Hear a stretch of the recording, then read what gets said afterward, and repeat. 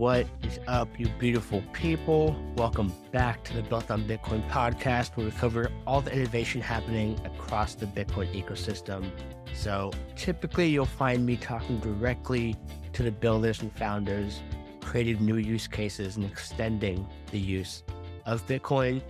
What that means is here I cover the whole ecosystem as first-class citizens. So obviously Bitcoin main chain is in that mix, Lightning for sure, but also Stacks, Liquid, RSK, and anything else I find is super, super interesting. So today I have a fantastic episode with Philip Smedt, who is one of the core contributors of Arkadiko Finance, a stablecoin protocol built on Stacks, and has a bunch of collateral types, Stacks, XBTC, but they got some big stuff coming online to be able to use native BTC and take out loans against it in a decentralized way. So we cover a ton of topics, things like, why are stablecoins not so stable?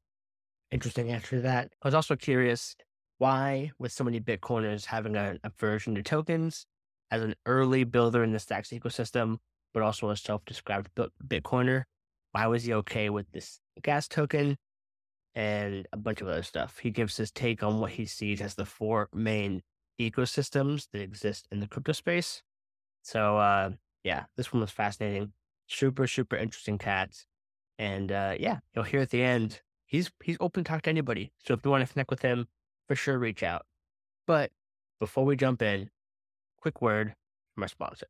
So if you haven't been paying attention, which if you listen to this podcast, it's hard not to, ordinals have been going crazy. It's only been 2 months really since they've launched, and we've seen some big launches from some big NFT collections. Volume is on the rise.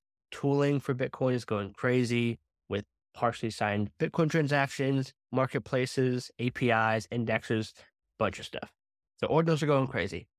The first ordinals conference is coming, and it's happening during the Bitcoin Miami kind of week when everyone's going to descend to Miami. So May 18th, Ordinals 2023, the first ever Ordinals conference, is going down. Big speakers coming to present and chit chat.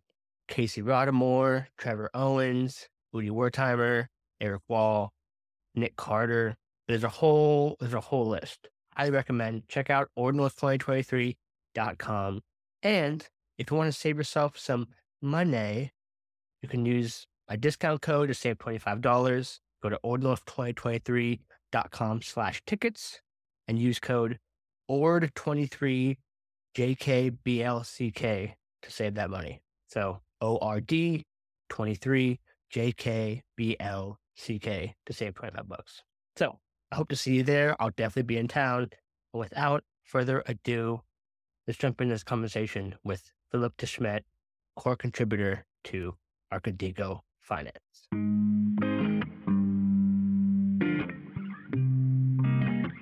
Welcome to Built on Bitcoin.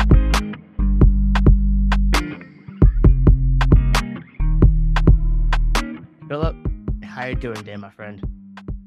I'm doing fantastic. Happy to be here, and thanks for having me. Glad to have you here. I've been to Stacks for a couple of years now, and I think you're firmly classified as a Stacks OG for sure. So I appreciate you coming on.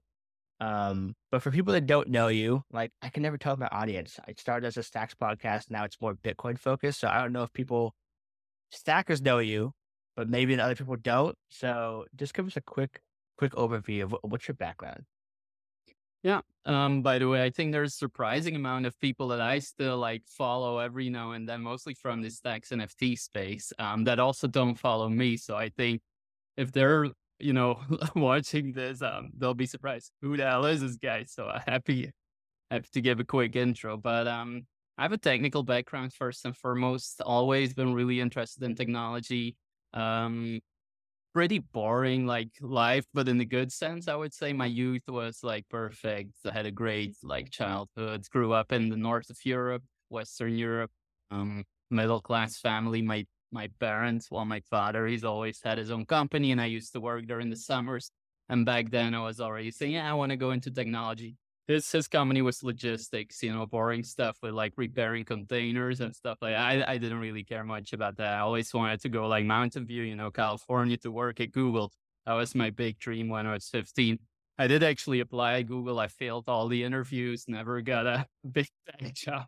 But I did study computer science, so that's my I got a master's degree there. And as I said, I failed interviews at Facebook, Google, at any big company I think you can imagine, unfortunately. And then I decided to just go into freelancing. And that's really where I started having fun, and how I eventually around 2013 got more interested in crypto and Bitcoin in general. Okay.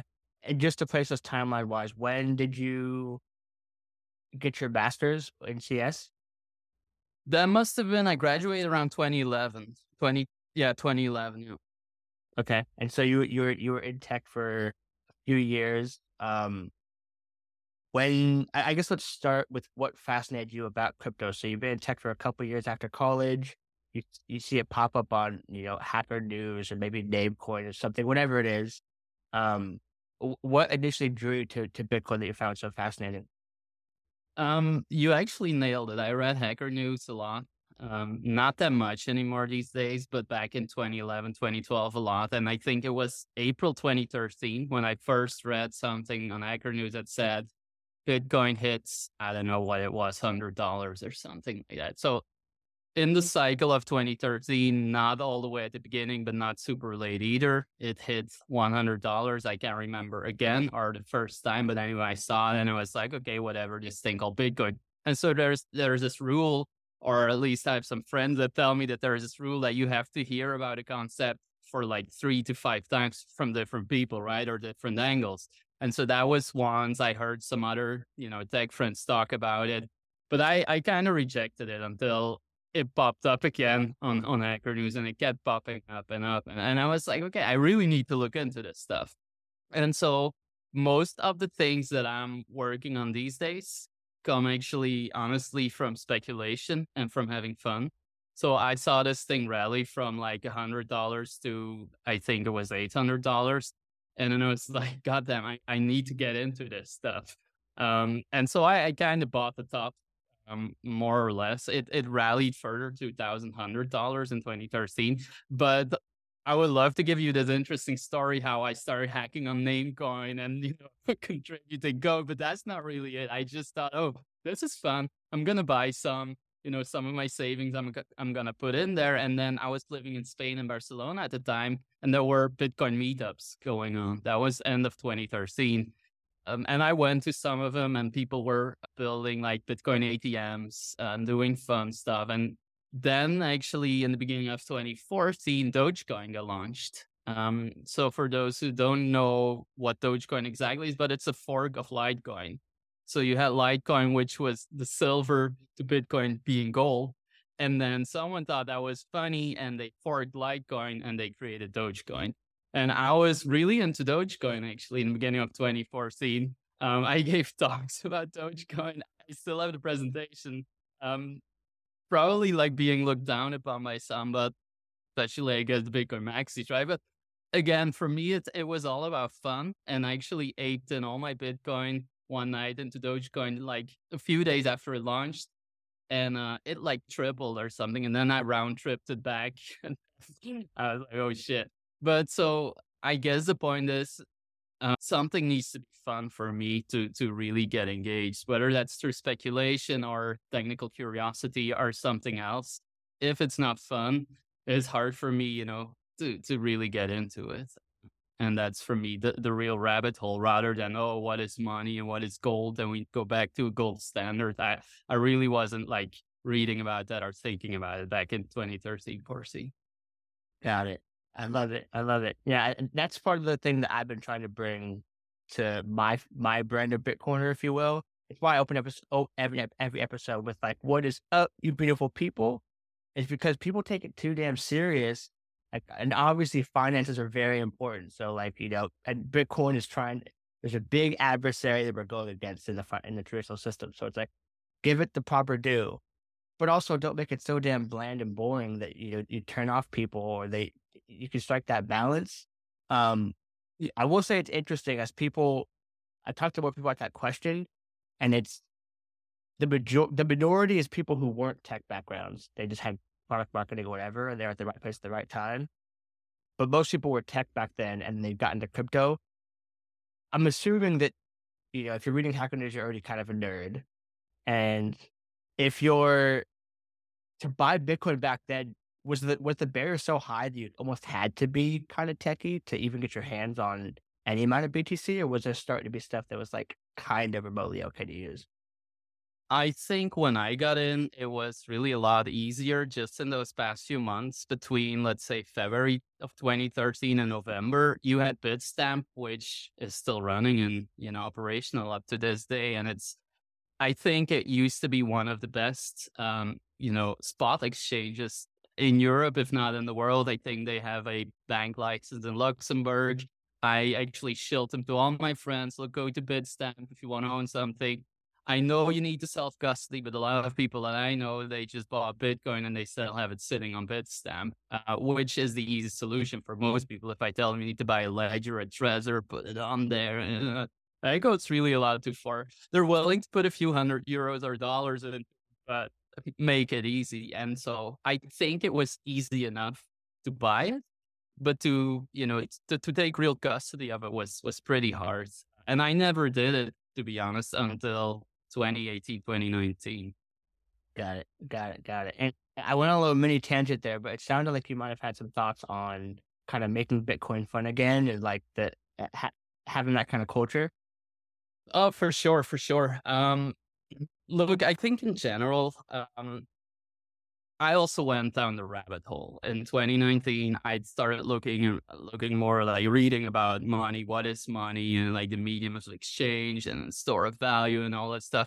But I think ultimately what you have to think is money is some form of time, right? You create more time if you have more money. Because I can just say, imagine it can be something stupid between quotes, but maybe I don't want to do the dishes and I'm a very rich guy, for instance, and I hire a maid or something, it could be as simple as that. And I think owning Bitcoin from a serious point of view is the easiest way to buy yourself more time without understanding all those things like, it has to be, a store of value and it's disinflationary and all those things. And I think that's the value prop of Bitcoin. But again, what you just said, I don't think that necessarily attracts tons of builders, to the Bitcoin space. And so maybe I'm wrong, but the product market fit that I see for the most sticky projects or products or protocols, whatever you call it, is that they are fun. And you see that with ordinals now. Ordinals are, and I'm gonna, piss off people maybe, but ordinals are stupid. They're JPEGs on a piece of limited space, right? But they are fun. I love looking at, for instance, you have this profile picture, which is an ordinal on Twitter, if I'm not mistaken, or at least at the time we're recording it. Now you can't change it anymore. But you do have one of those megapunks, and the megapunks are minted as ordinals, and they're fun, right? And that brings more people into the game, that exposes them. Not saying the NFTs are our way to mass adoption, even though I do think it is, or they are. But yeah, if we can see that cultural shift also happening to DeFi in some extent, then I think we can gain ground on the normies. A normie in general, I don't mean anything bad with it, but they're not interested in crypto. They're just like, leave me alone with your stupid JPEGs or your DeFi stuff that gets hacked every week. Just let me live my life. But if you give them a certain value prop, or if you can make them aware that something is fun, that gets a lot easier. And again, I think we're getting closer to that cultural shift, starting with the ordinal stuff. Yeah, it's pretty shocking to me. So everyone says that that crypto is narrative driven, which it clearly is, especially in the speculative asset stuff. But up until 2 months ago, working on Bitcoin L1 felt like completely inaccessible. Like Bitcoin Core is like they're the angels of Bitcoin. No one touches that stuff. Getting your code PR'd into Bitcoin Core is like, oh my God, you're an elite hacker. And now it's like everybody's talking about PSBTs and working on extending Bitcoin L1. I don't know. It's just crazy how fast that's happened with one small change with ordinals. Yeah, for sure. And look, there's two ways to look at this, right? From the one hand, I think it makes sense to hack on it because it's small. What is Bitcoin? 400 billion, 500 billion. I really get triggered when someone says it's $1 trillion asset, by the way, because that was 2 years ago. But so it's like 400 billion or something, and it's really tiny. And so I'm one of the people who thinks that we should keep on doing soft forks and make changes relatively easy. But I think with this ordinal stuff, which happens, no one really suspected that this was a use case, through Taproot and all those things. That was not really what people expected in a certain group. Now, I think will make it even harder to do soft forks in the future, which is not great. So I think there's probably, in my head at least, it's fairly binary. You have people who block more soft forks in the future and who are against it. And yes, I mean, Bitcoin is something really important, and I think it will continue to be important in the serious sense, right? That it can save us from counterparty risk, etc., as we see these days with the banks and all the stuff that's going on. At the same time, I think if we don't keep on experimenting, how can we build Bitcoin layers, right? Then that gets pretty hard. So it's a tough decision, but ultimately I think we should take the risk and keep on experimenting, because if no one ever had experimented, maybe we wouldn't even see Bitcoin, right? I mean, maybe it wouldn't have been there. So what's the point? And ultimately, I think as humans, we need to evolve, right? By all means, let's keep fucking things up. I can swear here, right? Or Whatever. Yep, totally, 100%. I love it. Okay, I want to there's so much to discuss. I want to get into how you transitioned into Bitcoin from your traditional space. And I want to talk about Arkadiko, but maybe I'll take a step back first and ask what is kind of like an existential question, which sounds funny on the surface, but we have banks are failing, fiat debases, stablecoins, not so stable.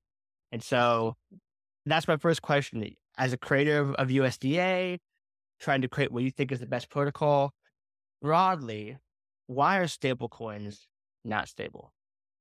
That's a great and very difficult question. I'll maybe take a step back and start with talking about different groups of stablecoin that we generally see these days. And so the first ones are, in my opinion, probably one of the most reliable ones today, which are the centralized ones. Ironically, USDC, USDT. I know USDC just depegged for a while, but I think they're still probably the safest out there because they have a real claim on the dollar. Whether that dollar it's, in true cash or cash equivalents, as people say, in treasuries that are hopefully short-term dated. But that's, in my opinion, if you trust a central counterparty, then they're pretty safe in terms of stability, I think. The second one that I think might still be very important in the future are what USDA is as well, which is collateral backed by crypto collateral. So you have some collateral, whether that's Bitcoin or Ethereum or Solana or something else, and you put that in a smart contract, and against that collateral, you can mint some stable coins. The biggest and most famous one is MakerDAO, which has DAI, which is on Ethereum. And then the third one, and no one has really nailed this so far, are pure algorithmic ones that are either only partly backed or not backed at all. Most famous one is, UST with Luna, which is not backed at all, right? People say it's backed by Luna, but I mean, what is backing? Right? Backing is really when you can. It's actually a good question. What is backing, right? In my opinion, Luna did not back USD, and it had this circular design where you could burn one USD, which was $1, to get $1 in Luna, and the other way around. And then so that created this existential risk in the whole system. And I can talk a bit more about that after. But in my opinion, the two that we really need to rely on are the centralized ones and the crypto collateralized ones. And the reason they're not stable is because I believe it has to do with liquidity, because the designs, they're fairly sound. They're good. You can redeem USDC for $1, but not often in the weekend or not always in the weekend because banks are closed in the weekend and the redemptions are off and you need to wait until Monday. And liquidity on chain is fairly low, right? There's maybe, I'm just going to throw out a number, 40 billion or 50 billion USDC.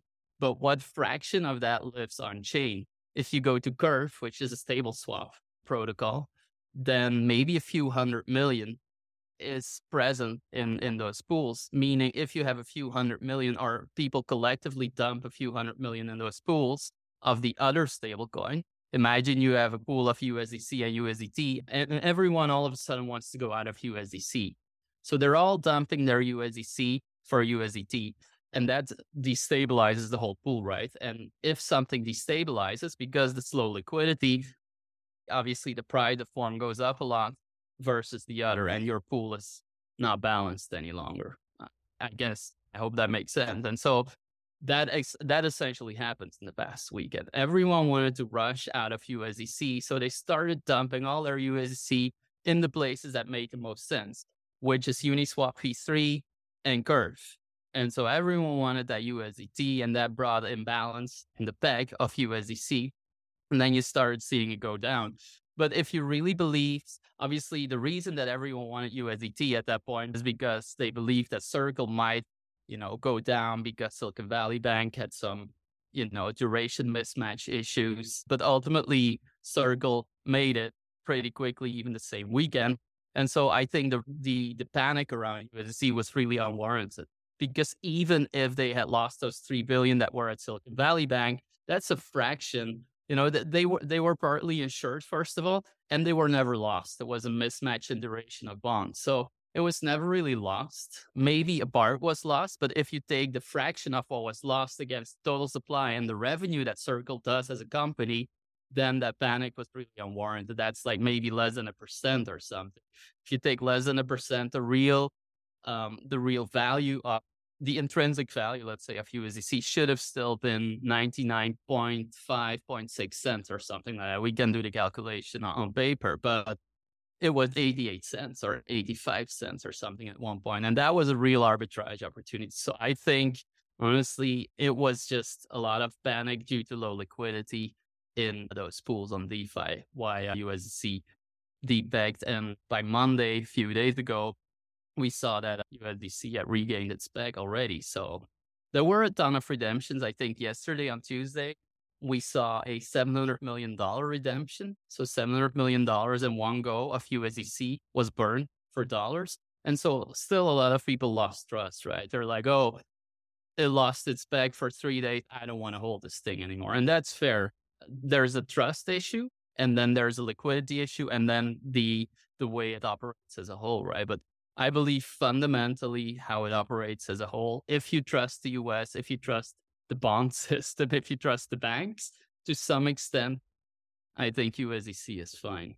But again, it's all about liquidity and short-term volatility. And that's actually the same reason that something like USDA, which is crypto collateralized, can go off peg as well.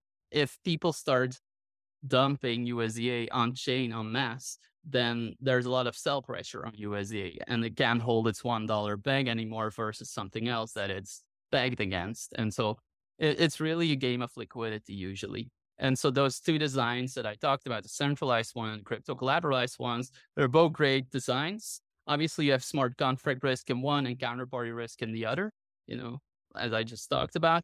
But they're not broken in design as most algorithmic stablecoins are. They have been proven. There's billions of liquidity in it versus algorithmic ones. Most of them have failed. So yeah, I know I've been rambling for like 10 minutes about this, but why are stablecoins not stable?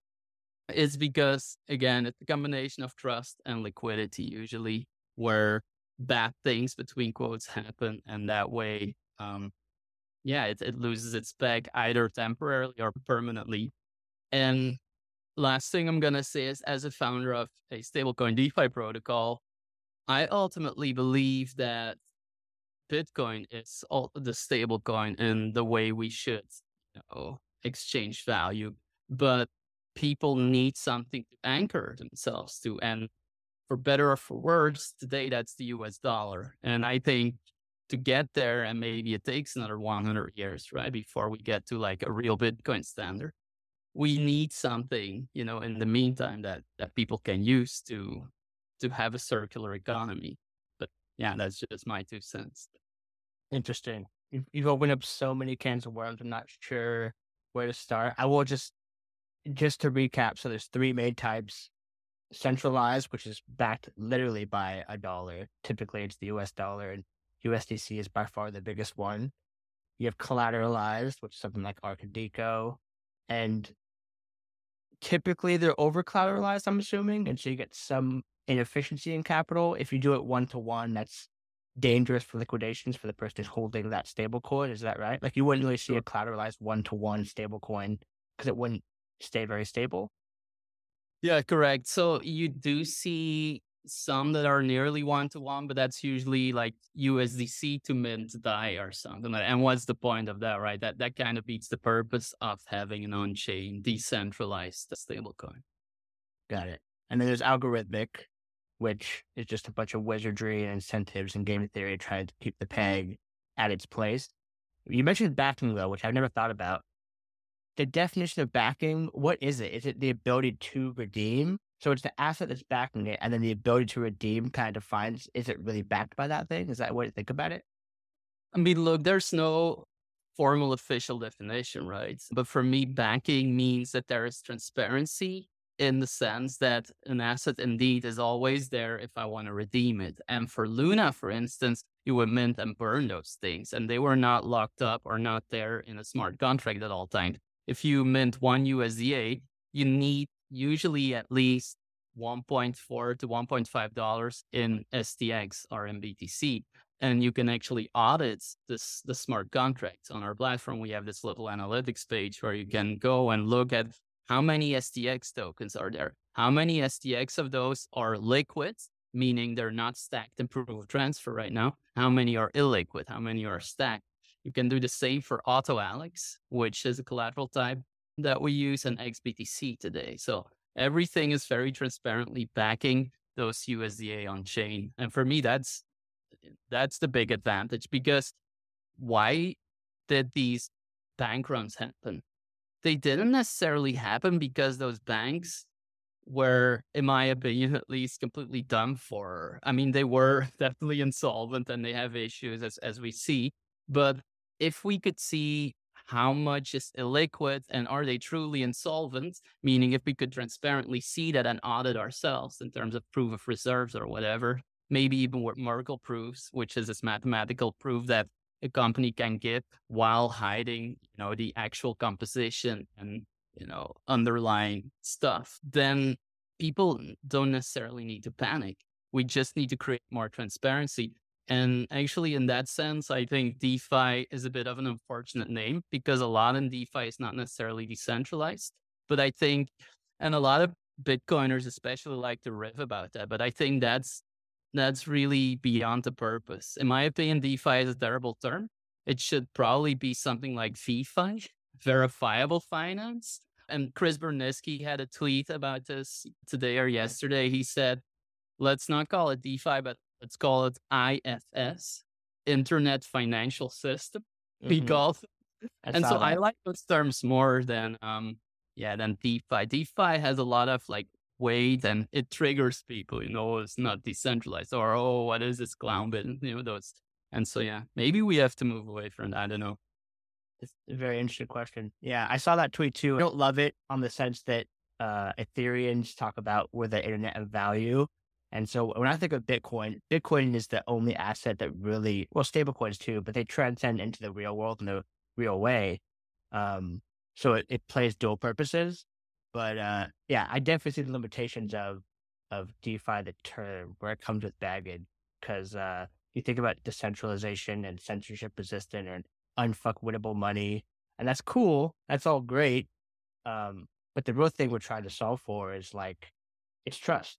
At the core of it is trust. Like, I don't have to trust you. It just works. And I trust that I can audit the protocol and not have to trust that, what the Fed is doing in hand-wavy deals behind the scenes. But we don't think about that when we think of DeFi. It's just assumed. It's kind of bolted on. Exactly. No, completely agree. And more so, I think DeFi is in a really tough spot, actually, because this is a philosophical question more than anything, but is there product market fit in DeFi? If I ask you today, what DeFi protocol would you want use day to day? And then to take it a step further, trust your life savings with. I don't know if I can count those on even a few fingers. I mean, I don't know. Right. It's all still very speculative. Yeah, no, it's a very good point. I made it a point in the past month because I talk about so many different side chains and stuff, but I don't use them. I use Yeah. Stacks. I've been using Stacks, but I've never really touched Sovereign. I've heard of good things about Interlay and how they built their bridge, but I've never, created the wallet and deployed even $100 of BTC. So I made the point to do that.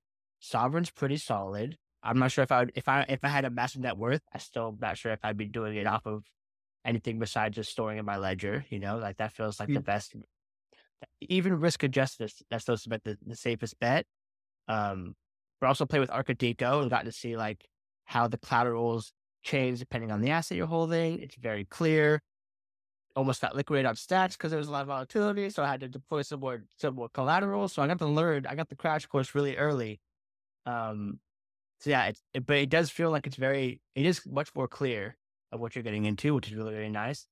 Okay, so I want to get into what you guys have built then, and maybe a two-part question. Because one, I'm really interested in why you built on Stack, especially in the time you did, where you're part of cohort one of the accelerator. You're one of the earliest like useful programs to use on Stacks. It was like stacking, and then kind of NFTs with Boom, and then Arkadiko launched pretty early as like the first real use case. So why Stacks at the time that you chose it? Because that seems like a big decision. And then you can kind of lead into what is it that you built with Arkadiko. Yeah, for sure. Look, for me, Stacks ultimately was pretty easy. So my current co-founders, Peter and Neil, we were talking, and that was end of 2020, beginning of 2021. And like I said, I've been into Bitcoin since 2013, but only really serious since 2019. And in 2019, that's probably important to answer the why Stacks question. I did sell my company, which was a SaaS company in human resources. And I mean, I made some money, not crazy, not life changing, but the money comes into your bank and you have to start thinking, what do I do with this money? Am I going to keep it in euros? 'Cause that's our currency. Or am I going to put it in stocks or maybe bonds? Or then I was like, okay, I need to do something smart with this. So I start reading more seriously into Bitcoin. And so I became somewhat of a Bitcoin maxi over those 2018, 2019, 2020 years. And so for me, it was really out of the question to build something on Ethereum or Solana or something else, even though I think they have their place in the crypto world these days. But I still think Bitcoin makes a lot of sense and Stacks as well. And so I was telling my two co-founders, look, I want to build something, but I only want to do it on Bitcoin. And where do you really go? As you just said, you have RSK, you have Liquid, but I didn't really like the RSK experience, to be honest, to be completely transparent. I found it very cumbersome to create RBTC, which is the pagan version of Bitcoin, but on RSK. I had to send it to some like weird address and then wait. And that was 2 years ago. I don't know if it's still the case, but wait like half a day. And then I received my RBTC on a MetaMask wallet. And I was like, okay, I don't really feel comfortable like programming in this. So I didn't do it. Liquid, to be fairly honest, it's kind of dead. So didn't really give it a good look to begin with. And I really like Manip from a personal, like from, let's say, a point of view where I listened to a podcast with him, with Nick Carter of Castle Island Ventures still back then. And he was explaining how they were going to be launching Stacks 2.0, the mainnet. So that was, early 2021. And I was like, yeah, fuck it. I'm going to build something, play around with the smart contracts. I kind of like the idea of clarity. And I wanted to have some fun. No one was building on Stacks. So it's like, why is that? And I wanted to figure that out. And that had to do with it. And then I spoke to Trevor a few months later, maybe in April of the same year. So like 2-3 months later. And he told me something that I still remember and I agree with. And he told me, look, do you guys want to be a big whale or fish in a small pond? And that's small today. Or do you want to be, like a nobody in something like Ethereum? And philosophically, as I said, I align with Bitcoin, and adding, that saying to it. I was like, let's just go for it. Let's do it. And so we didn't really look back because I had just sold my company. I had some runway personally where I could hack on things for a few months. And so we did that, and we raised a round. And the rest is kind of history.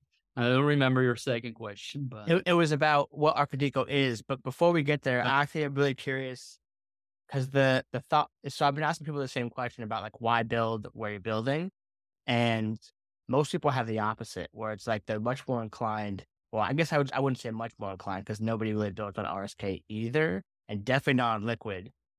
But it's easy if you're from Solidity and you want to do that. There's decent tooling to build an RSK, so there's a decent carrot to dangle there. But the altcoin on Stacks is a big deterrent for certain people. So why, if your ethos is Bitcoin, were you so okay building when there's a gas token of STX? dude, that's a really good question. I think I really dislike the people that say that there should only be one thing, and that's Bitcoin, because ultimately the biggest shitcoin on earth is maybe the US dollar if you want to hoard it, as a savings tool. And so there's people like Michael Saylor who are, some people think he's a god, right? They're like, oh, Michael Saylor, oh my God. And actually, I really liked him too, especially in the beginning. But what is the guy doing? Is leveraging himself, getting dollars and turning those dollars into more Bitcoin. So he's literally creating shitcoins, the US dollar in this case, to acquire more Bitcoin. And I think that's ethically wrong. I'm not using Stacks necessarily to acquire more Bitcoin, but maybe some are, right? And I really like the idea. And there's this meme on Twitter there where you have a donkey that shits coins, and the donkey is like the Stacks network, and it shits Bitcoin. And it's like, this is awesome. I can have a tool, almost a coin that I can hold, and it shits Bitcoin.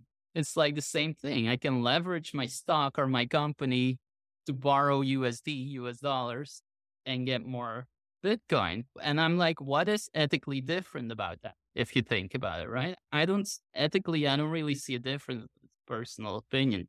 And so that's one thing. And I think the other is, as Manib so often says, the incentives are just aligned. You kind of need a token to bootstrap a network. If you want to attract builders, you need some speculative thing that can grow and that can give you some leverage. And just purely with Bitcoin, I think that's pretty hard. But yeah, I mean,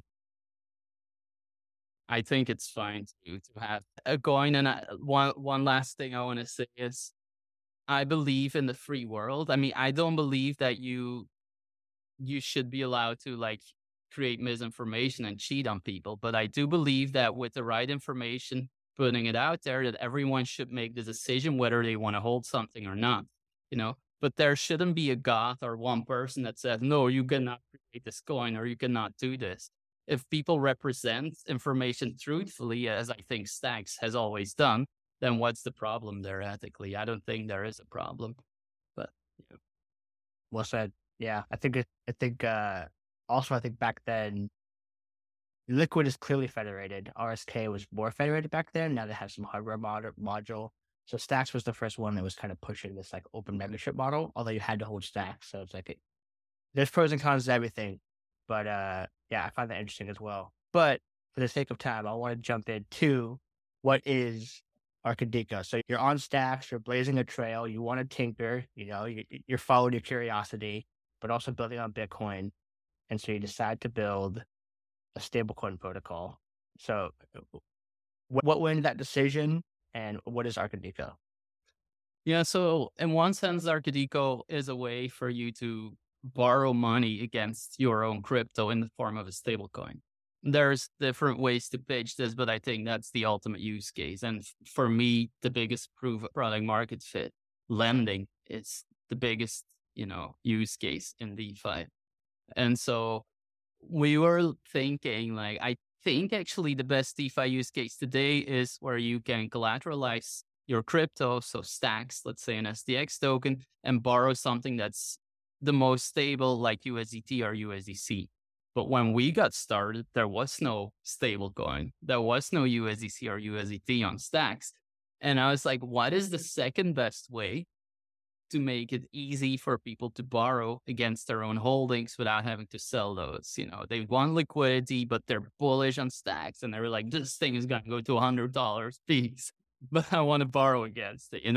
And so it's like, that's a pretty cool use case. And so that's why, honestly, we built our own stablecoin. And the second thing I think is the stablecoin is something that I talked about this a bit, right? But if you look at the people of Venezuela, Turkey, maybe like Syria, Lebanon, people who are just like me and you, were like happily chatting here peacefully, and then they are a bit, less fortunate, and they see double to triple digit inflation year over year, but they do not have easy access to the dollar. And something in my mind also said, and I don't think USDA is there or is the best, stable coin to do that today, but maybe in a year or 2 years, it could be, right? If Stacks grows a lot, there's more liquidity on it. Maybe we have a ton of Turks and Lebanese people and Venezuelans holding USDA because they need access to that dollar.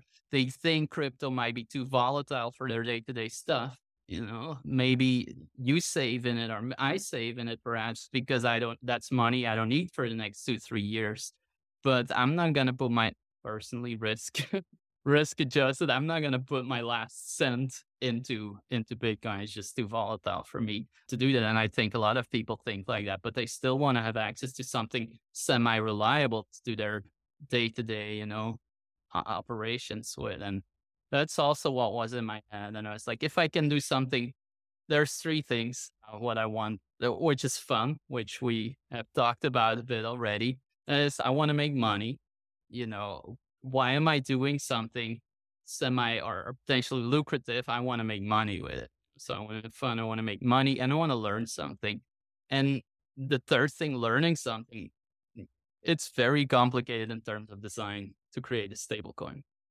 For instance, Arkadiko today, there's about 40 smart contracts that work all together with liquidations and margin positions and oracles and like all those things. And I think, by the way, we should keep DeFi as simple as possible. But there was no other way for me, at least, to build it in a way that was as simple as possible. And so those 3 things really hit the sweet spot for me: having fun, making money, and learning something. And yeah, that's why I think ultimately I'm still working on Arkadiko, and hopefully I will be the next 5 to 10 years.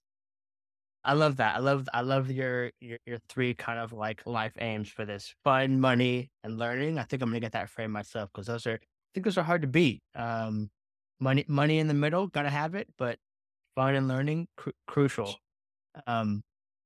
It does sound like there's 2. I'm just thinking about this as you're talking about it. There's like the people who don't really have collateral or a ton of money, and they just need up their current money to stay stable, so they will get into a stable coin for that reason. And so they might hold USD. USDT is the biggest by far, and it's probably for that reason. They're not collateralizing USDT; they're just using it to spend whenever they need it for their daily actions. Versus the other person, who is someone like me using Arkadiko, where I actually have collateral and I'm minting a stable coin to go do other stuff with it and extend that use case. And I haven't thought about, so there is kind of 2 main use cases, and they work in tandem to keep the stable coin stable. But I don't know what one is more of an active participant and one's more passive, and maybe that's the wrong way to think about it. Does that make sense at all? I agree. Yeah, I think that makes sense. And additionally, this is not something that a lot of people will like, but USDA is not something that can work in isolation. To keep our peg, we need to arbitrage it almost constantly. And to arbitrage something, you need liquidity and you need something to arbitrage it against. And that thing that we need to arbit against today is USDC usually, which is, XUSD, which is wrapped USDC on stacks, right? And so that's the way for people to redeem real dollars. And so my point of view is always, if you can really use the protocol as it was intended, meaning you create your own vault and mint your own USDA, that's today probably better than buying USDA, from the open market. Because if you vault your own USDA, then you are in charge of repaying that debt yourself, whether you use a stack seal to do that or you pay it back over time. But you always know that at the time of minting, you get those dollars, whatever you do with those dollars. But if it would, you know, temporarily go under back, it's easier for you to pay it back because your debt has become cheaper, right? It's like the reverse of inflation almost on USDA. And so I'm not gonna lie to someone and say like, oh, USDA is like the best and most amazing product out there, because it's not. And transparently, the chain shows you that. But I think it will be a product that will have sufficient stability in the future if and when sufficient liquidity comes in, especially in terms of USDC and other centralized stablecoins. So for those people who want to hold USDA and want USDC to die, I think that's a pretty tough, tough environment for us to be in. And that doesn't mean we're not decentralized, because again, you can mint your own USDA and not ever touch USDC. But for stability purposes, we really need those. I don't know if I went off on a tangent, but that's important to keep in mind, I believe, together with those two kind of use cases that you mentioned. No, that makes sense. It kind of dovetails into the tweet you had recently about on-chain activity and the importance of it. And that actually was one of the ones that prompted me to try Arkadiko. I was like, you know what? It's been sitting in my wallet, so let me go put this to use. And now I'm fully bought in. I love the idea of stacking cycles. Instead of just doing it myself on Xverse, put on Arkadiko, get more benefits. Win-win for me. And it works pretty solid. And I like the idea of collateralized stablecoins. You've sold me on that. People hype up Bitcoin-backed stablecoins a lot. Sovereign's about to launch one called Dollar.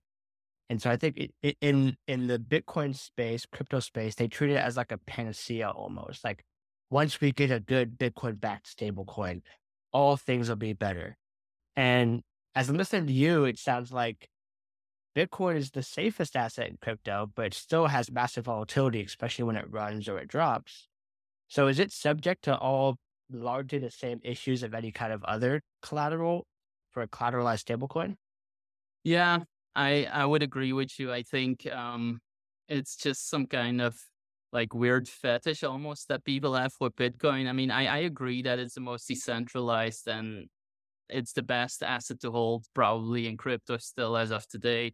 But I don't see anything fundamentally different from a technical point of view and a volatility point of view. So I think the reason why people look at it as a holy grail is because no one has done it before, and people look at Bitcoin and they say, and I agree with that, it's the best brand in crypto by far. Everyone knows Bitcoin, even my my mother, she knows what Bitcoin is, but she doesn't know Ethereum maybe or Solana, but she knows Bitcoin. She knows that's some magic internet money kind of thing.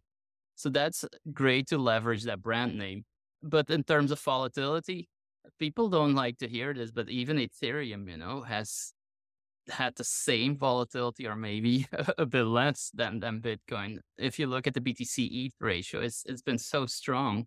I'm not saying for good reasons, but we cannot live in isolation anymore. I'm not an Ethereum fan, but it's persistent, man. It's gonna stay there. And if you're a builder on Bitcoin, even if you're a user on one of those Bitcoin chains, try some other ecosystems. I always say to anyone who wants to listen to me, I always say for me, there's 4 ecosystems today. There's Bitcoin and Bitcoin layers. And I really like the job that you did, with comparing Arkadiko and Alex to RSK and Lightning and all those things.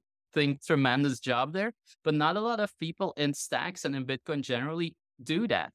They're so isolated even within stacks that they don't want to expand to RSK and Liquid. And I told you the reason I started building on stacks is because I compared them. And I thought stacks is superior. It's more flexible. It's a good programming language, clarity, and there's some speculation in it. But if you extend that even further and you look at, as I said, the 4 ecosystems, right? Bitcoin, EVM, so for Ethereum Virtual Machine, in my opinion, Solana belongs as a third, not Solana as a chain necessarily, but the virtual machine, SVM. Or maybe you could group the fast blockchains there, like Sui, Aptos, Solana. And then in my opinion, you have a fourth one, Cosmos, where there are more specific app chains.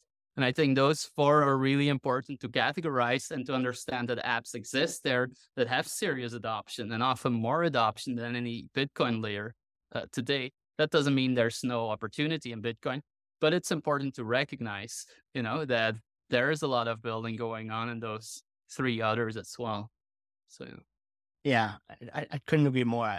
The more I got out of Stacks and looked at Bitcoin broadly, I saw how dogmatic I was being with Stacks. And obviously, like, when it comes to my ratios, I'm probably like 50-50 as far as portfolio. And so, like, I have a heavy incentive for Stacks to go up. I want it to go up. So you have to, like, make sure your bag holding bias is not too strong. And, but it did strike me that whenever you switch to an ecosystem, even if tons of people are using it, the market cap is strong, like, you have good directional incentive to say this is probably safe. There's something about having to create that wallet and I have to hold another key now. And I don't really know the ecosystem that it feels like I'm trusting. Until I know enough, I'm trusting something. And so it feels weird. And I'm feeling this right now where, like, I tried RSK. Merge mining stats are pretty good. Like, half the network is merge mining. So that looks pretty solid.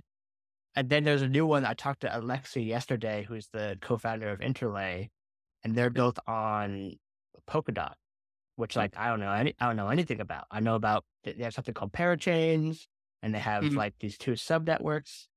People seem to like the construction of it. Sounds interesting. I'm gonna try it with a small amount of money, but if it wasn't for people like Tycho and others that are like, hey, this guy's pretty smart. I like the way he's constructing things, and I get him on, I hear him talk, I would never try Interlay. No Right. chance. And so there's something about that. I don't know. There's such a strong. It's a big lift to move to an ecosystem, even if Avalanche has BTCB, which everyone's talking about. It's like the cross trade Bitcoin. I don't know. Yeah, I mean, we need to try to remove our bias, like you say, from our bags and from our own opinions, really. And I've been really bad at that as a Bitcoin maxi. I do admit that, but it depends how you look at it as well. If you're a user, you don't really care about number go up that much, which is not a lot of people, but most people they went into Solana, for instance, because it just bumped like crazy, right? But if you decouple Sol, the token, and the tokenomics from Solana, the chain, I think there's still amazing technology there. Without wanting to say that Stacks is superior or inferior or whatever, I just want to say Stacks is amazing and I love building on it because it has certain properties such as proof of transfer, such as the Bitcoin ethos and the culture.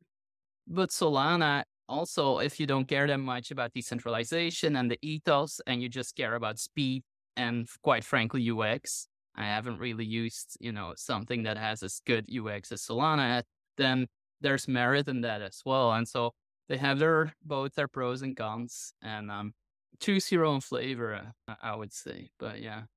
Right. Okay. We got about 10 minutes or so left. I want to start to close this down. We talked about Arkadiko, which you guys have built up to this point, but what's going on forward? So we're on a week away from Stacks 2.1 launching. Some people are super hyped about it. Some people it's being brushed or it doesn't give as much as people say it does. Different opinions. But yeah, I'm curious about your thoughts on 2.1, and then we can kind of dovetail into what are you guys building? What's the plan for Arkadiko in the next 12 months or so? 2.1. Oh man. There's some I saw your tweet, so I did lead you a little bit. I'm very curious of your thoughts. uh let me first say that everyone who has deep conviction on anything I deeply respect. Whether you're Michael Saylor or a soul lonely builder in your own little room in your mom's basement, it doesn't really matter for me. Having said that, I do think on some things the ball was dropped slightly. I think it's kind of and I have to elaborate there, right? So with Stacks 2.1, we're finally going to see continuous stacking. And that means that currently, if you participate in proof of transfer, you have to choose a number of cycles that you want to stack from 1 to 12. And after those cycles that you chose, you're in a cooldown period. So you don't earn yield in that period after the number of cycles that you chose. And so we're supposedly moving to continuous stacking. That means you can unstack or add more stacks without, being exposed to that cooldown cycle. And so a few days ago or yesterday, even I found out that you cannot decrease a partial position. So either you take everything out or you keep on stacking and extend things. But that means if I tomorrow stack 10,000 STX, I have to make a decision whether I want to keep all of them in or take all of them out. I cannot, say, okay, now I need some liquidity. I need to sell 10% of my position. So I'm going to take 1,000 out and the rest I'm going to leave stacking. I need to take all of it out, miss one cycle, and then sell 1,000 and restack those 9,000. And for me, that's not really continuous, and that for me is a bit of a downside.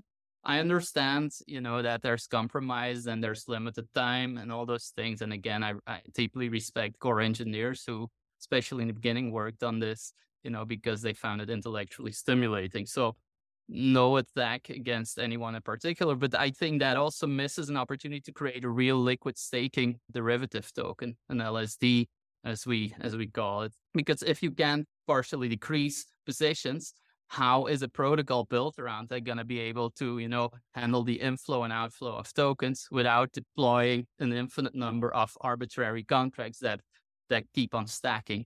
So that really limits, in my opinion, the growth opportunities that Stacks had going for it with Stacks 2.1. Unfortunately, I think that's a bit of a shortcoming, but there's a lot of good things shipping as well in Stacks 2.1, such as new clarity functions and things like that. So the programming language has gotten better. You can read documentation if that interests you. I'm not the expert on that, but I see good things and bad things. Ultimately, I'm happy it's just finally shipping because it was a long way coming.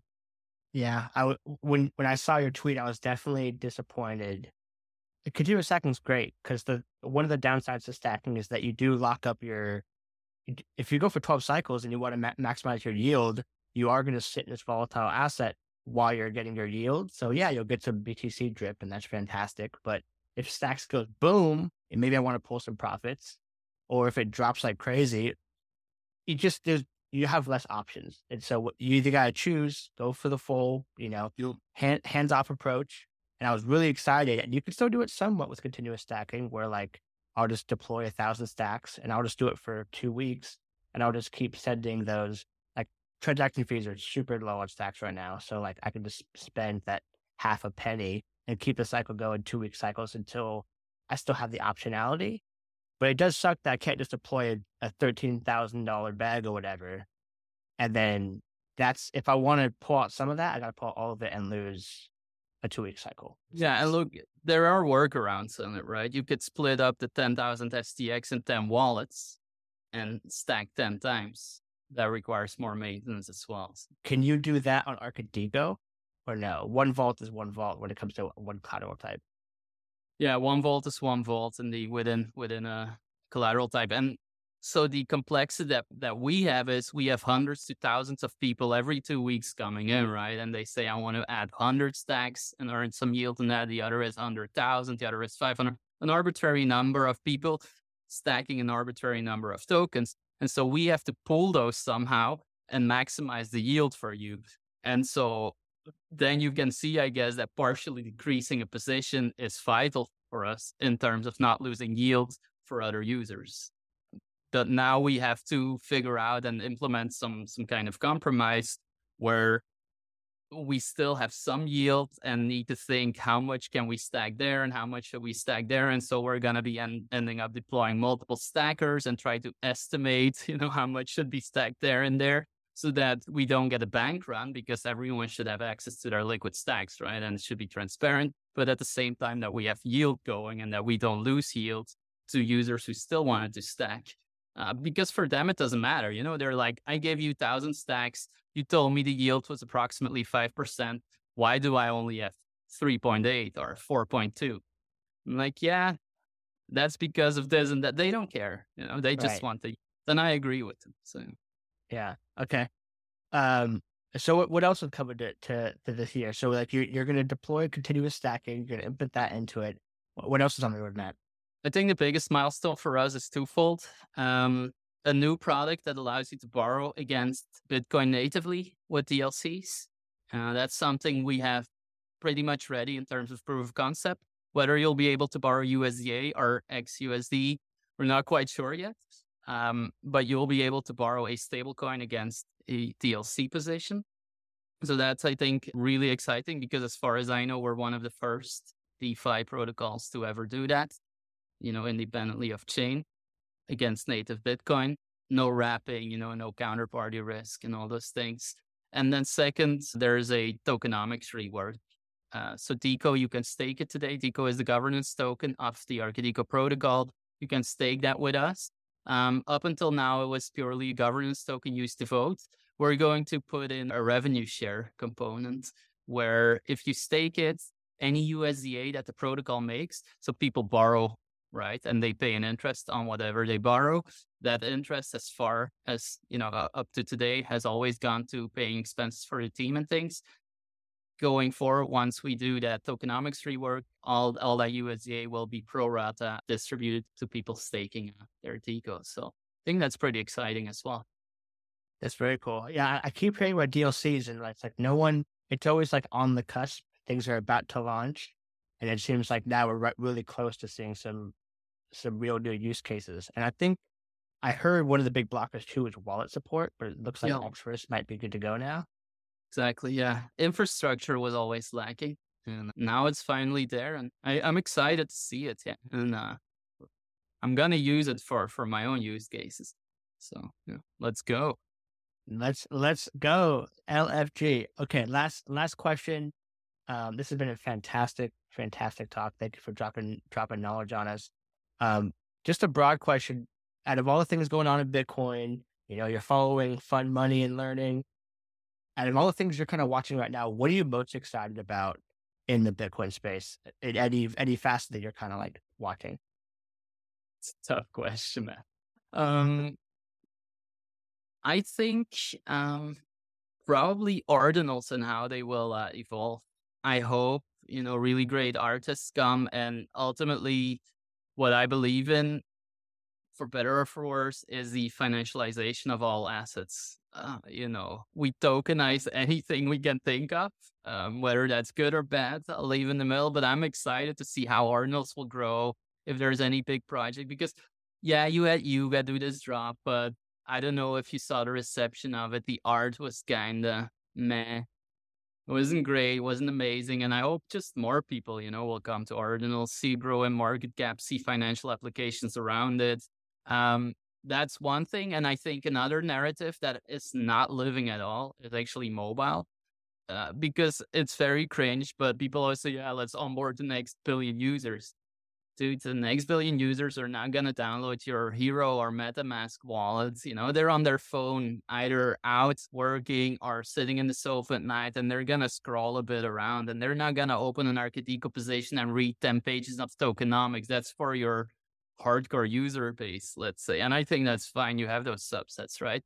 But I think to really onboard and to get a real narrative, I want to see some mobile usage. And I've been having this idea of building an ordinals app with kind of like a Tinder UX. You open the app, you see ordinals, and you swipe left or right. And you're like, oh, this is cool. This ordinal I like. And you have your own little profile of things that you liked. Maybe you can even buy them in the app, those kind of things. So I think if X114 keeps on growing, they have a good mobile wallet, you can integrate that in other apps on iOS, Android. Who knows? But that could be a big narrative for me. So the combination of mobile and ordinals, promising in my opinion. I like it. Very cool. Okay, well, fantastic. To close this out, where people listen to all this, they want to try out what you guys are building with Arkadiko, where's the best place to go? You can find us on Twitter, Arkadiko Finance. That's one word. Or you can go to arkadiko.finance to try it out. Follow me on Twitter for hot takes. You can do that as well. And I would love to have anyone who has questions on Discord. We're also on Telegram. So once you're on our Twitter, again, Arkadiko Finance, then feel free to reach out if you have any questions. And we're always happy to help. One last thing, by the way, I started this year doing these 30-minute calls with anyone, with founders, or just with random people, honestly, who want to chat and share ideas. Been doing that with about 10 people so far this year. It's always fun. Not a lot of people reach out, but the ones that do are usually really like high quality, great conversations. So if you just want to chat about even moving to Spain or doing something, happy to have a conversation. I love it. Yeah, I think I saw a tweet about having a deep ethos of doing things that don't scale. And I love that. Not enough people do it nowadays. I always ask the question of like, what's the silver bullet? What's the highest leverage thing? And it's like, sometimes it's just getting in the mud and just do it. Some getting dirty, just do the the work. damn work. Exactly. 100%. Okay. Well, for those listening, all the links will be below for everything just mentioned. Man, this has been fascinating. Thank you for dropping so many gems about protocol design and stable coins and everything else. So Philip, thank you so much, man. Thanks for your time as well. Pleasure to be here.